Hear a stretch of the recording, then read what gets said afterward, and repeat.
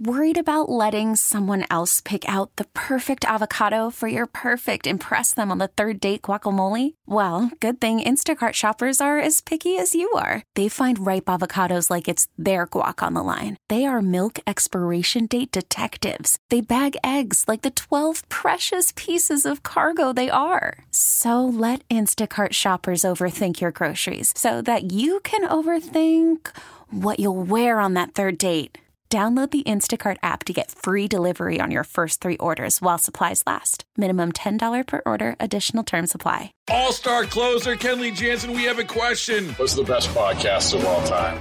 Baseball isn't boring, baby. I'm Rob Bradford, and every single day I'm sitting down with the biggest names to show you this great game is the greatest game. It's my podcast. It's my passion. It's a cause I started more than 2 years ago and is now the most prolific national daily baseball pod there is. Another fact. So jump aboard the BIB Express. Follow and listen to Baseball Isn't Boring, presented by Wasabi Hot Cloud Storage on the free Odyssey app or wherever you get your podcasts.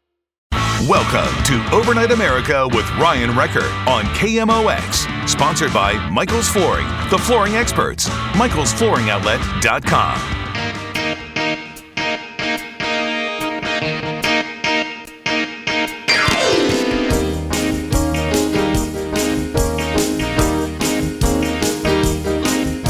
It's that time of night, you can't stay uptight. So come and join the people and I'm feeling alright. Here on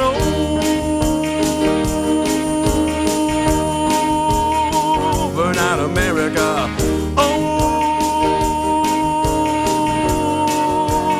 Overnight America. Yeah, one more hour live tonight on Overnight America. And from the last hour, I found out something during the break, and I didn't realize this. So a year ago, Rudy Giuliani went through a divorce, so I didn't realize he was unmarried. I thought he was still married, but he is not. So when I think about this case of the video and the Borat and whatever it is, to think that, okay, he's not married, and he thinks that there's this young journalist that's coming on to him, he's flirting with them, and then next thing you know, all these things happen in a flash. It's still icky, it's still weird, and it still doesn't reflect well on Rudy, but I think that changes things a little bit, at least in my mind, because I thought he was married, but he's not. Still not good, but I just thought I would point that out. I wanted to clarify that. I guess, let's see, end of last year, about a year ago, they filed for divorce, and now, December it was finalized or something, but yeah, he was married from 2003 to 2019. All right, let's open things back up. 314-436-7900 or 800-925-1120. If you want to call in, you can. We had a person, Andy, holding on that was there the whole break up until right before we came back on. So if you wanted to call back, you can. I wanted to talk just a little bit about COVID in general. There's this one story on Fox 2 that was talking about a local business who was able to receive some CARES Act relief money locally here, and then all of a sudden had it pulled right back from them. And this is pretty sad and concerning because think about the decisions you make based on the applications you put in, and to get it just thrown right back away after you've already used the money is something that's concerning. And listen to how this is played out. This is from a report on Fox 2. In September, I got the notice that I was awarded a $50,000 grant. A huge sigh of relief for Michael. Getting this letter just changed our world. It changed the way that I thought, and then we had hope. We were going to be able to make it. Michael. Now, he has a pretty popular bakery, and they do a lot of wedding cakes. And they said typically they would do 40 to 50 wedding cakes a week. Wedding cakes are not cheap, because the ingredients and, of course, the expertise needed to put one of those together, custom made, it takes, you have to have a lot of skill, artistic ability to put a wedding cake together. Not everyone could do this sort of thing. Yeah, you might be able to do a birthday cake. Anyone could probably bake a birthday cake if they had to, because it just has to taste good. It doesn't have to look all that great. But wedding cake's a whole different story. So when you're doing 40 to 50 wedding cakes a week, that's huge. And then COVID hits, weddings stop because you can't get people together, the services get delayed, and a lot of times people are just like, well, if we're not going to have a bunch of guests over, do we really need a wedding cake? So that dropped down dramatically, and his business was in jeopardy. He has a business out in Florissant. It's Wedding Wonderland, a pretty popular place apparently. They were featured on a television show For 35 years they've been open. He's owned it for about 25 of those 35 years. And then right down. And next thing you know, they're not getting not even half. I mean, they said they went from 40 to 50 wedding cakes a week. Now they have orders for about 13 small cakes a week. Now, not regular size, small cakes. And he said they're just scraping by. So this money was a big relief. Michael changed up his business plan. They would start making smaller cakes, cupcakes, and cake pops. In order to fulfill the grant, he had to provide receipts for what he had to buy. I bought coolers for all the new smaller products that are coming to Wedding Wonderland. Then Monday, Michael got a letter that took the wind right out of his sails. Grant rescinded. I was just devastated. I'm still shaking. The letter states, your business does not fall within the Round 1 industry classifications, which focused on awards for retailers, accommodations, food service, or healthcare. But Michael says Wedding Wonderland is classified as a restaurant, which is under the food service category. Yeah, as it should. As it should. And you'd think this would be something that would qualify under that. Now, with the CARES Act and the money that's going out, funding from the state that would help businesses stay afloat so they don't have to go under or close or furlough or whatever it is, he ends up changing his business model. He does all of these modifications, getting the equipment in order to try to find other ways to further his business, knowing that, hey, if weddings aren't going to be picking up just yet, we're going to have to find other things to sell. We'll do the smaller cakes, we'll do the cake pops, we'll do this, we'll do that. But in order to do that, we need different types of equipment. So he does all of this under the impression that he's approved for this money. And then next thing you know, they get the notification, oops, sorry. I asked the Missouri Department of Economic Development why the grant was rescinded and how often this is happening. They sent me this statement in response. In reviewing supporting documentation submitted to the department by the more than 3,000 CARES Act program applicants, the department found that 98 applicants were sent approval letters despite not being eligible for the first round of small business grants.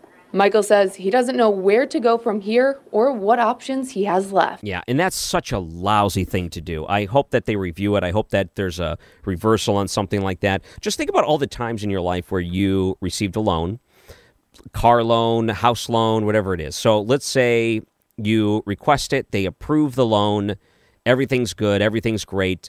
You end up taking delivery of the car, you're driving the car, and then all of a sudden they said, ooh, we made a mistake.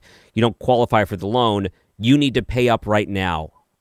And you're thinking to yourself, wait. The whole reason I got a loan is because I can't purchase this up front. What makes you think I'm just going to pass all this money and I just have it to throw at you right now? Yeah, right. What a lousy thing to do. They really screwed up here, and the state's got to make this right. If they make their decisions based on what you approve for them, your mistake, you got to make it right because it's not their fault because they're just trying to stay afloat.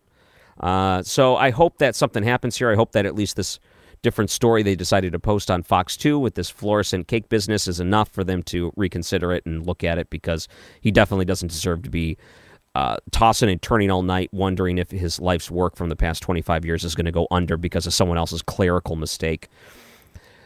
314-436-7900. We'll take some of your calls coming up next on Overnight America KMOX. Traffic and weather together every 10 minutes, mornings and afternoons on St. Louis's News Radio, KMOX. Welcome back. We're live up until midnight, then the replay hours kick in, so you can join us now if you want to at 314-436-7900.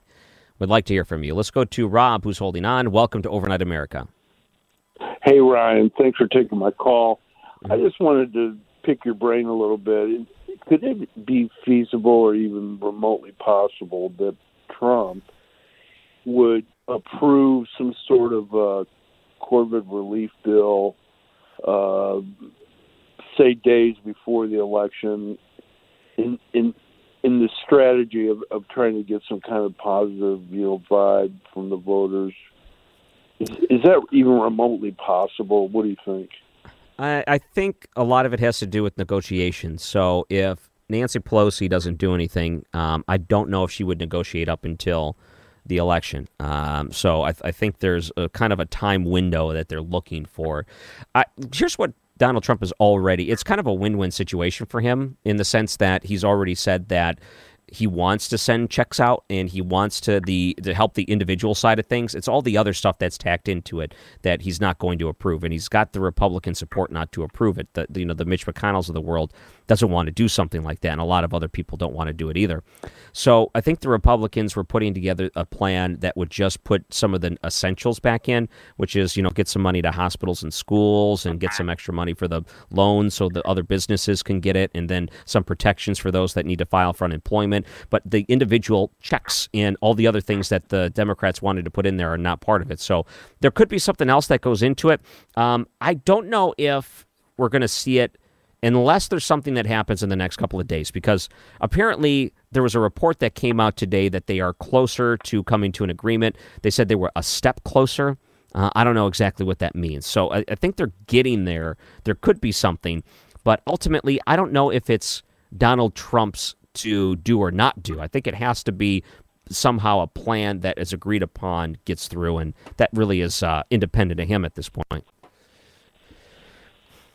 Sounds reasonable. Thank you. Yeah. All right. Thanks, Rob. Yeah, I think if it were just up to the Republicans, they would put, because they had that $1.8 trillion, I believe it was $1.8 trillion plan is what they wanted to see, and then Pelosi comes up to $3.5 trillion. So not quite double, but it's up there. It might have even been double, but part of the problem is that they wanted to spend all of this money and send it for things that had nothing to do with COVID. So you look at all the states that are having issues because of the way that they've handled the government. They don't want to open things up. They hassle, they fine. If they catch you going to a synagogue, if you're Jewish, they're going to not arrest, but they'll fine you for doing things like that. Did you see the videos in New York? This is so crazy. So it got to the point where I don't know what the holiday was. You'll have to excuse me. I'm not Jewish, but there was a certain holiday that they were celebrating, and they were threatened, hey, if you go and celebrate this holiday at your synagogue, we're going to fine you, fine, F-I-N-E, we're going to fine you. And what ended up happening was that you saw the police in New York City, and there's video evidence of them doing this. They were walking by these synagogues, and they were using their cell phone and holding it up to spy inside of the building in order to try to see if they can catch people inside in order to use that as a way to find the building or the people. Isn't that lousy?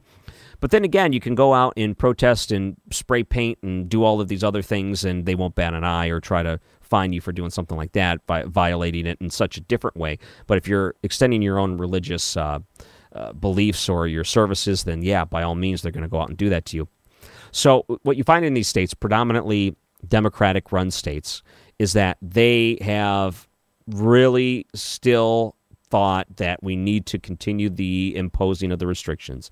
So if it's religious services or if it's businesses or if it's whatever, they're continuing to do this, and it's had a tremendous impact on them economically in the wrong direction. It's been going down.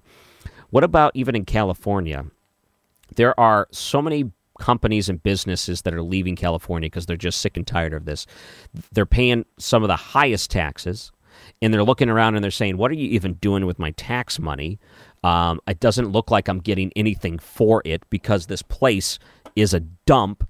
I mean, you go to some of these large cities and you see the issues that they have with the homeless. They're not taking care of them properly. Just, human waste and needles on the ground right next to where you're eating. Your kids are walking. And part of the problem, too, is that they realized that they're going to set up these camps inside of rich neighborhoods because they can't do nothing about it. So you have a $2 million property, and across the street is a homeless camp. And California is not spending your tax money taking care of the homeless. They're doing a terrible job with it. They have these incredibly high cost of living, and it's just insane. So it's impossible for even homeless people to get their feet on the ground in a place like California, where it's already impossibly difficult to live even if you have a good paying job. So you have all of these things factoring in. Businesses are leaving. They're getting tired of these things. They're tired of the overregulation. They're looking around and they're saying, this is nonsense, that you're continuing to lock it down. You won't let me work the way I want to work. You won't let me open up my company. What am I supposed to do? So what happens? In comes Nancy Pelosi for the win, she thinks. We're going to put a bunch of money. We're going to give all that money to states who continue to keep their economy on lockdown so they don't have to open things back up. So she wants to reward the economies that are doing poorly right now because they refuse to open things back up. That's the wrong way to look at it. So now you have the Republicans that are saying, I don't think so. I don't think you should be taking this money that could be used for all kinds of other things away from states that are doing that have opened up and that have been found a way to do this safely and, responsibly. And I don't think you should be taking away from them in order to continue to discourage and keep things on lockdown in these Democratic-run states. This is ridiculous. Another part of what they tried to push through was, again, student loan forgiveness. Okay, student loan forgiveness. This is part of this, very left-leaning socialist way of thinking, where in order to try to level the playing field, because people that took student loans out to get an education were ripped off for the education or whatever it is, or they paid too much, or it's keeping them down, or whatever it is. So as part of COVID, in order to fight COVID, they feel it's necessary to give the relief of those that have student loans and then just forgive it. That's ridiculous. So I think if you want to debate the merit of those things on their own, you have to separate it from a stimulus bill. You have to separate it, because what you're going to do is you're going to help certain areas, but you're not helping the areas that need it right now. And that's an issue. Well, are they going to come to an agreement? I don't know. Should they come to an agreement? I don't know. I just don't know. So here's NBC News. They were the latest one to put this out here. And this is the article I was trying to find from earlier.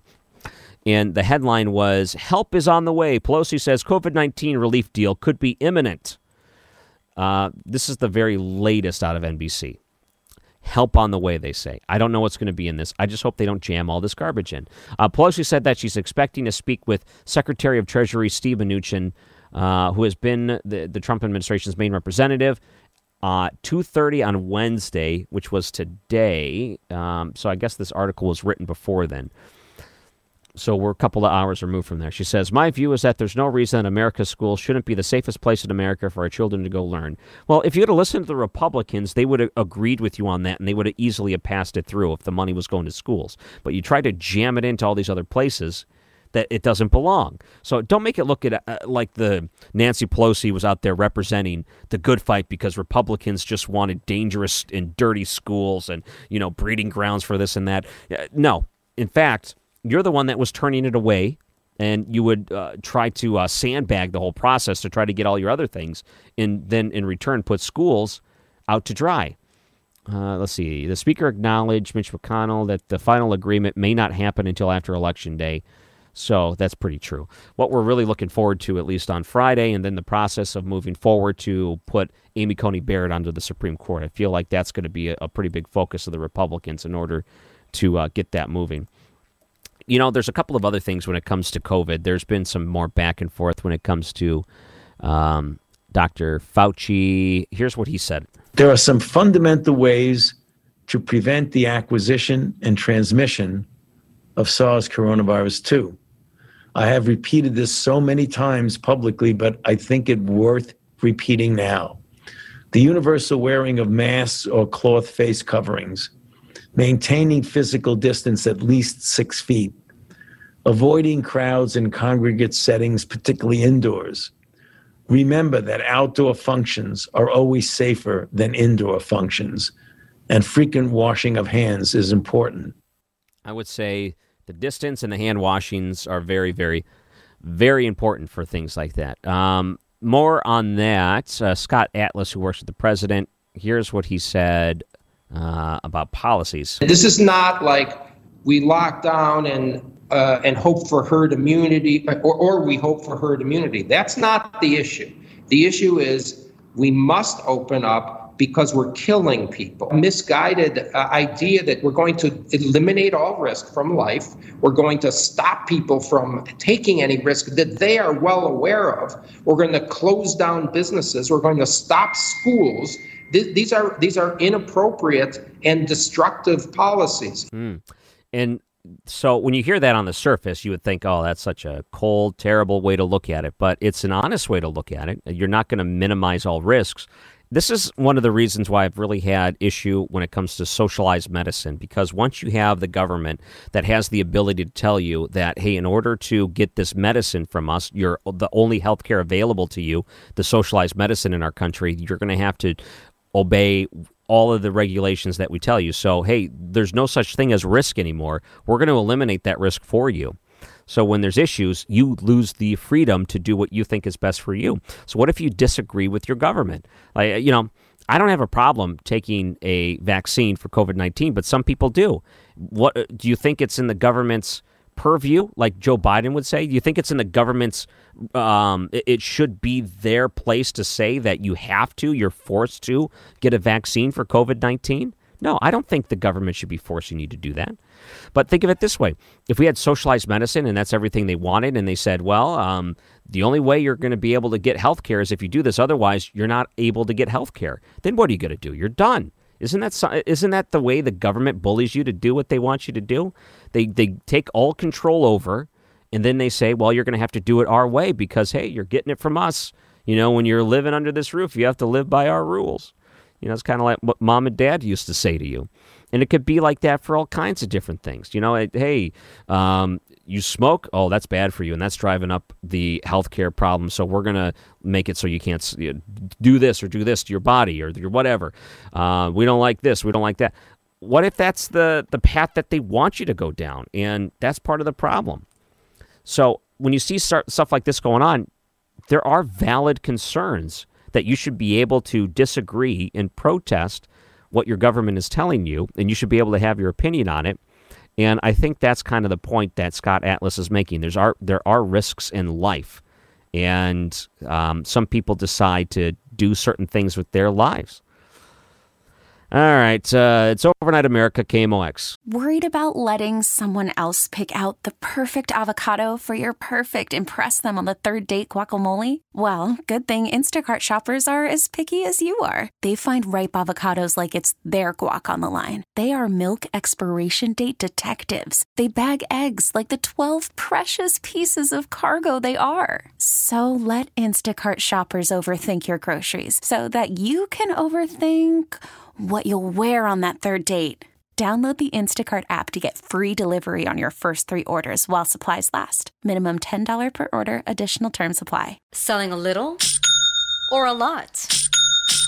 Shopify helps you do your thing, however you cha-ching. Shopify is the global commerce platform that helps you sell at every stage of your business. From the launch your online shop stage, to the first real-life store stage, all the way to the did we just hit 1 million orders stage. Shopify's here to help you grow. Whether you're selling scented soap or offering outdoor outfits, Shopify helps you sell everywhere. From their all-in-one e-commerce platform to their in-person POS system, wherever and whatever you're selling, Shopify's got you covered. Shopify helps you turn browsers into buyers with the internet's best converting checkout. 15% better on average compared to other leading commerce platforms. And sell more with less effort thanks to Shopify Magic, your AI-powered all-star. Shopify powers 10% of all e-commerce in the US. And Shopify is the global force behind Allbirds, Rothy's, and Brooklinen, and millions of other entrepreneurs of every size across 175 countries. Plus, Shopify's award-winning 24/7 help is there to support your success every step of the way. Because businesses that grow, grow with Shopify. Sign up for a $1 per month trial period at shopify.com/Odyssey Podcast, all lowercase. Go to shopify.com/Odyssey Podcast now to grow your business, no matter what stage you're in. Shopify.com/Odyssey Podcast.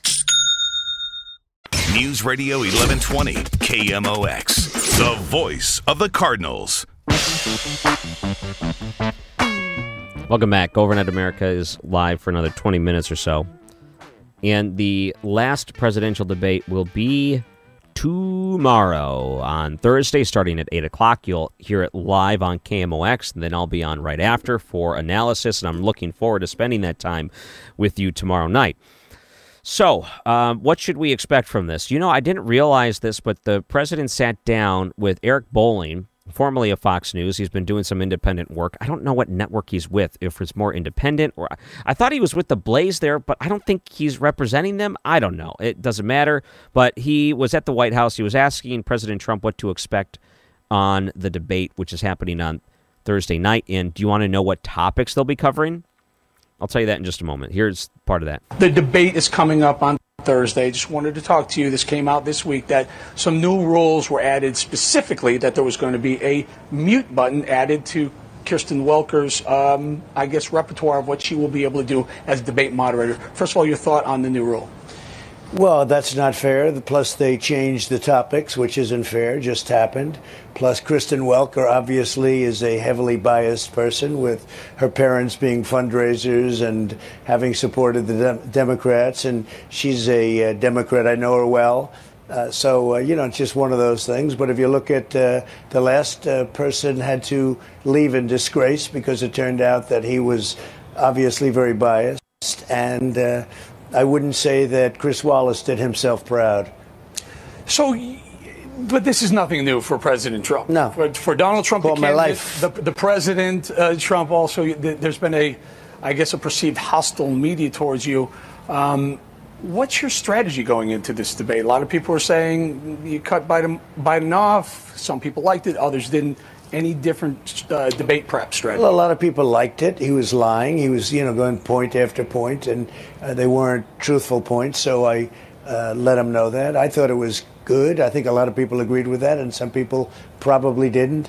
Some people think let him talk because he loses his train. He just loses it, and he doesn't speak the train of thought. But we'll see what happens. I mean, you really have to be there. I've done a lot of debating in the last 4 years, as you know, and it's worked out well. Or I guess we're not here, come to think of it. Oh, it's called the White House, right? But the fact is that you see, I find you always have to just wait. It's you have a strategy, but all of a sudden you change your strategy. We'll see what it is. Whatever it is, it is. All right, so he may change his strategy. That's at the very end, points out that he could do something a little bit different this debate. What are the topics? So here's the latest that I saw, unless they've changed it between now and then, but Fox News did an article about the upcoming debate, the Commission for Presidential Debates, a bipartisan group. I guess some people would put that in quotes. That's been organizing and running the debates for the last 3 decades. So here's what they are talking about. Fighting COVID-19. So they talked about that in the last debate as they figure that out. Race in America, which they talked about in the last debate. National security, which I guess came up, but I don't know if it was a particular point that was brought up in the line of questioning. This issue wasn't, I guess, in the first debate, but they did talk about national security. At least Trump pushed it. Climate change, that was in the first debate, too. Leadership, which was, I don't know if this one's a little bit more broad in the sense that it's not something that directly came up in the first one. And then the last one, American families, which is interesting. So when you hear the term American families, do you think that's the opportunity for Donald Trump to slip in Hunter? I don't know. Maybe. Well, here's the other part, too. I think that tomorrow morning, unless something has changed, one of the 2016 depositions for the associate of Jeffrey Epstein, the deposition was originally not going to come out, but a judge ruled that, it has to come out. Who knows who she named in this thing? It was a 2-day deposition where she could be talking about everything she knows in regards to Jeffrey Epstein and the people that were his associates and some of the things that they may have done as associates. Islands, where did they go? Who traveled where? With girls underage. Who knows what's said in that? What if that comes out tomorrow morning and that's something that could be used as part of the debate? Let's say there's, evidence of anyone being on there that associates either way. So that could be a point of discussion. I don't know. That could be one of those bombshells we're just waiting to see. I think there's so many things that will find its way just like veering off. And the difficult thing in this one, if they're going to cut off microphones and you're unable to challenge your opponent and they can go speaking without any sort of challenge. So let's say Donald Trump does bring up something and then Joe Biden does what he does best. He just decides not to address it and just doesn't say anything about it. What if that's what happens? What if it goes the other way too? You know that I think Donald Trump is always looking for an opportunity to defend and fight when he hears something he disagrees or doesn't like. But that's going to be a little bit more difficult or a little different in a style like this. I think it would be smart for him to realize that. I'm sure that he might be able to get it in here and there, but if he abuses it, I'm sure they're going to start using this mute button. Like if you just step in and you say, not true, right? I don't think that they're going to scold you. They might, I don't know, but that would probably get over. But, I mean, if you really step over each other like the first debate did, and there was some really terrible, it really made you wonder, what are they doing? moments where they were stepping over each other. It was hard to watch at times, but I think that's what they're trying to avoid. Hopefully, if it's not abused, that there'll be those moments where he can have his Donald Trump moments where he just steps in and says, not true, or, that's a lie, or fake news, or whatever it is, as long as you get a little thing in there. But I think it's going to be difficult for him to contain himself. I hope he does. I hope that it's well-disciplined. It's the last debate. There's only so much you can do, and we'll see where it goes from there. I think you'll be watching it. I'll definitely be listening to it, and I'm sure we'll be talking about it tomorrow night when we're going to have our regular guests on after the debate. Rich Rubino will join us right after for analysis. Kristen Arnold's going to come on tomorrow night, too, after to talk about how the moderators handled themselves, in this case, how the moderator handled herself. Conflicts of interest, what's going to come up? Hunter, who knows? I'm just really, really, really interested in how this will play out. And who knows, this may surprise everyone, and this might be a great presidential debate, but after watching that first one, I'm not too sure. Chris is calling in. Welcome to Overnight America. Ryan? Yes. Go ahead, Chris. I can hear the radio in the background there. I talked to you a couple of days ago and said that they were going to be able to turn off the mics, and I must say you were very dismissive of me and said, oh, well, that happens all the time. Oh, I don't remember if I said that, but yeah, they were talking about changing the mics off. Yeah. But it's going to be a concern, and people ought to be aware of it. But so what's your concern with them cutting out the microphones? Well, who do you think's going to get cut off more than Biden? I mean, think about it. Every time they have a chance to sabotage this guy, my president, they do it. Yeah. What do you think the protocol should be? So should it just be automatically turn the microphone off, or should it not even be a thing? I think someone needs to control it, but just give everybody 10 minutes. Each person 10 minutes. And if they do not... Instead of 2, go 10 minutes. That's like a mini speech. I don't know if Joe Biden could go 10 minutes, even if he tried. I don't think he could. Anyway, let's all be aware of what they're trying to pull here, Ryan, because they're nasty people.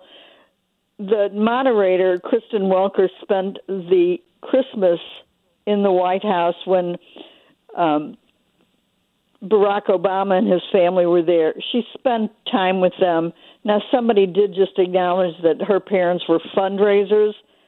Don't you see that for the Democrats, don't you see that as a conflict of interest? I do. Maybe. It depends what her involvement was. So if it's just their parents doing certain things and it's not involving her, then I don't know. Maybe, but not really. It just depends on, what she did, I guess. If you're going to extend that and say the parents are, you got to start background checking the parents too before doing something like this, I don't think it necessarily speaks to her merits per se. Like the real concern was the second debate moderator, the one that was from PBS who interned with Joe Biden and has worked with him. That's the real concern. But if it's just like the parents fundraising, probably that's not the thing that should tip you off. I mean, you have to look at her own actions. Okay, Ryan, I'm gonna say I think you're very naive. You said that last time too. Well, it's true. Well, why would her parents extend to the way that she acts? No, I'm asking, though, why would the things her parents do extend to her just by de facto? Because you don't think sometimes kids are different from their parents, or they might have a different path? No, I think they're all in bed with the Democrats, and I don't like it. And they're going to go after Trump, but he'll hold his own. I don't mind. He'll do fine. Yeah, I think he'll do fine, too. All right, thanks, Chris. Good to hear from you. No, I think it's not that I'm naive. I think that you have to look for the individual instances that would cause concern as opposed to saying, well, their parents were fundraising for the Democrats, so she must be in the tank for Joe Biden. I don't know if you can necessarily do that. I think what you'd want to say is she fundraised for the Democrats, right? Or she interned for Joe Biden, like the PBS commentator that got in trouble for tweeting things out and coordinating questions with Scaramucci or whatever. Those are the things that should raise concerns. Those are the things. But on the own merit of it, no. I mean, her parents being fundraisers is not a disqualifier by any means. I think I'm not naive to say that. I think you just have to be a little bit more understanding that in a perfect world, I don't know how you're going to find anyone that doesn't have any association with any politics at any time. Right? Like you're going to find someone whose parents who never did anything in politics and they lived on an island under a rock. So you can't say, oh, they once voted for Republicans, so they must be in the tank for Republicans. So I think it's a problem if you go too far deep down the line of trying to find problems with the moderator. I think you have to find a direct problem with the person and then use that as your concern before going into it and saying that there's these outside influences that may have got through to them. This is Overnight America, KMOX. This is Overnight America, sponsored by Michael's Flooring, the flooring experts. michaelsflooringoutlet.com on KMOX. And here we are in Overnight America. You are welcome to call in if you want to, but we only got a couple of minutes, and I have Kevin Killeen's whole nother story that we're going to be playing back here about flannel sheets. I'm not a fan of flannel sheets myself, but I think it'll be fun for Kevin Killeen to do a commentary on it. All right, just two things I wanted to play real quick. When we're talking about getting enough electoral votes to be the president of the United States, they talk about the path to 270. And there's two different ways to look at it, Biden's path and Trump's path. CNN's Harry Enton looked at both of those paths. Here's one for Biden. Essentially, take a look at the state poll averages and assign to Joe Biden all the states where he holds at least a 5-point lead in both the September and October polls. And he gets the 279 electoral votes, more than the 270 needed to win. This is even spotting President Trump states like Florida, Arizona, and North Carolina, states where Biden holds smaller leads than 5 points. So the real question is, can President Trump get into those Midwestern battlegrounds like Pennsylvania, Wisconsin, and Michigan to win? He needs to flip at least one of those, I believe. But take a look at the polling averages in those states. Look at this. Joe Biden holds leads of at least 7 points in all of them. He's at 50% plus in all of them. So right now, it's not looking good for President Trump. All right, so that was his analysis there. How about what he thinks the path for Donald Trump? Look, it's possible. You know, one of the maps I try to put together is essentially you give Trump all the states that he won in 2016, except for, say, Wisconsin, Michigan, and Pennsylvania. And then if he were to be able to go in and, say, win both Nevada and New Hampshire, states that Hillary Clinton won in 2016, he could do it. But here, again, look at the polling averages. You see former Vice President Joe Biden with clear leads in both Nevada and New Hampshire, and Biden over 50%. So it's just really, really tough. All right, so let me point out two things. There was one article in the National Review? And I'm actually going to have the author of that article on next week, and he wanted to point out something when it came to these polls. He said, by the way, Joe Biden is polling lower than where Hillary Clinton was polling, and you thought Hillary Clinton was a shoo-in. Joe Biden's polling lower than that right now. So I wouldn't bank on that if you're trying to count the Electoral College, which I think is a fair point. All right, let's take a listen. Good old Kevin Killeen. The house has been very cold these mornings, and it's hard to get out of bed and make it to that hot shower. That's the goal. But the hallway is so drafty, you feel like Admiral Perry in your plaid boxers crossing a frozen tundra to get to the bathroom. It's also hard to get up because my wife made the switch the other night from regular sheets to flannel sheets. Jack Buck used to say that something was as cool as the other side of the pillow, but with flannel sheets, the other side of the pillow and the whole bed is toasty. It's hard to face the day from beneath flannel sheets. I hear my wife's alarm clock going off every 5 minutes as she hits the snooze button. We're both bluffing to see who'll get up first because once you do, it's a package deal. Downstairs, the dog has been listening to all of this. She's been chronicling the sounds of the night, the trips to the bathroom, the snoring, finally the alarm, and when she hears footsteps creaking on the old floorboard, she knows it's time to jangle her collar, her signal that she must go out now or your Persian rug in the living room will have a new design. Once you let her out, she gets the Post-Dispatch off the lawn and keeps it clenched in her teeth. It's her currency of purchase to demand her dog food breakfast right away. She brings the paper into the kitchen, and I follow her barefooted in my underwear. It's freezing in the back of the house there, and she won't let go of that paper until you fill up her bowl. But first, I try to put some water in her bowl. You can't do it the other way around, or she'll be bumping you, and you'll be sloshing water when you do the water second. Well, after feeding the dog, it's time to check on our new addition to the family, the pet rat. It's really a hamster our daughter Emily smuggled into the house for 2 weeks before she told us about it, and we have to shuttle that rat back and forth from the dining room to the breakfast room because it's warmer in the dining room by night but sunnier in the breakfast room by day. I have to admit that for a rat, that hamster is somewhat likable, and your heart goes out to any creature who's stuck in a cage all day, just running around in a spinning wheel. It reminds me of my colleagues and me at the office.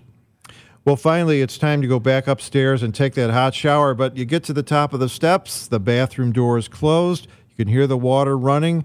My wife has beat me to it, and all you can do on a cold morning such as these is get back under the flannel sheets and hit the snooze button. With a whole nother story, I'm Kevin Killeen. Oh, I love that. I hate flannel sheets myself, but I'm glad Kevin has found the joy of the flannel. Next couple of hours of Overnight America, the replay hours, which you can find as part of the Overnight America podcast. Go check it out. Go subscribe. We'll be back again tomorrow. Don't forget, right after the last presidential debate. Looking forward to it. And we'll see you. Bye.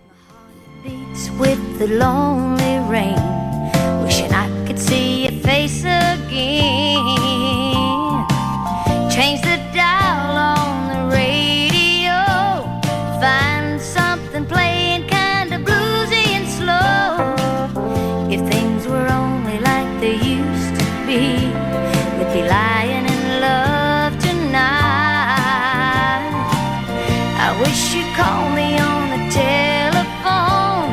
I don't want to spend another night alone, sleeping with the radio on. It's the only way I can make it till dawn, sleeping with the radio on. You're on my mind, and I can't forget you. Let's take the rest of the day to get it back together, and I'll unplug the telephone. Now that you're here, I'm gonna love you forever.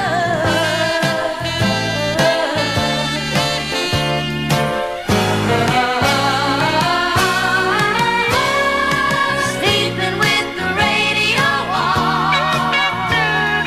I don't want more of those nights all alone. Sleeping with the radio on. You're on my mind, and I can't forget you. Sleeping with the radio on.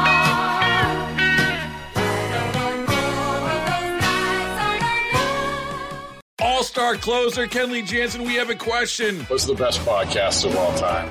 Baseball isn't boring, baby. I'm Rob Bradford, and every single day I'm sitting down with the biggest names to show you this great game is the greatest game. It's my podcast. It's my passion. It's a cause I started more than 2 years ago and is now the most prolific national daily baseball pod there is. Another fact, so jump aboard the BIB Express. Follow and listen to Baseball Isn't Boring, presented by Wasabi Hot Cloud Storage on the free Odyssey app or wherever you get your podcasts.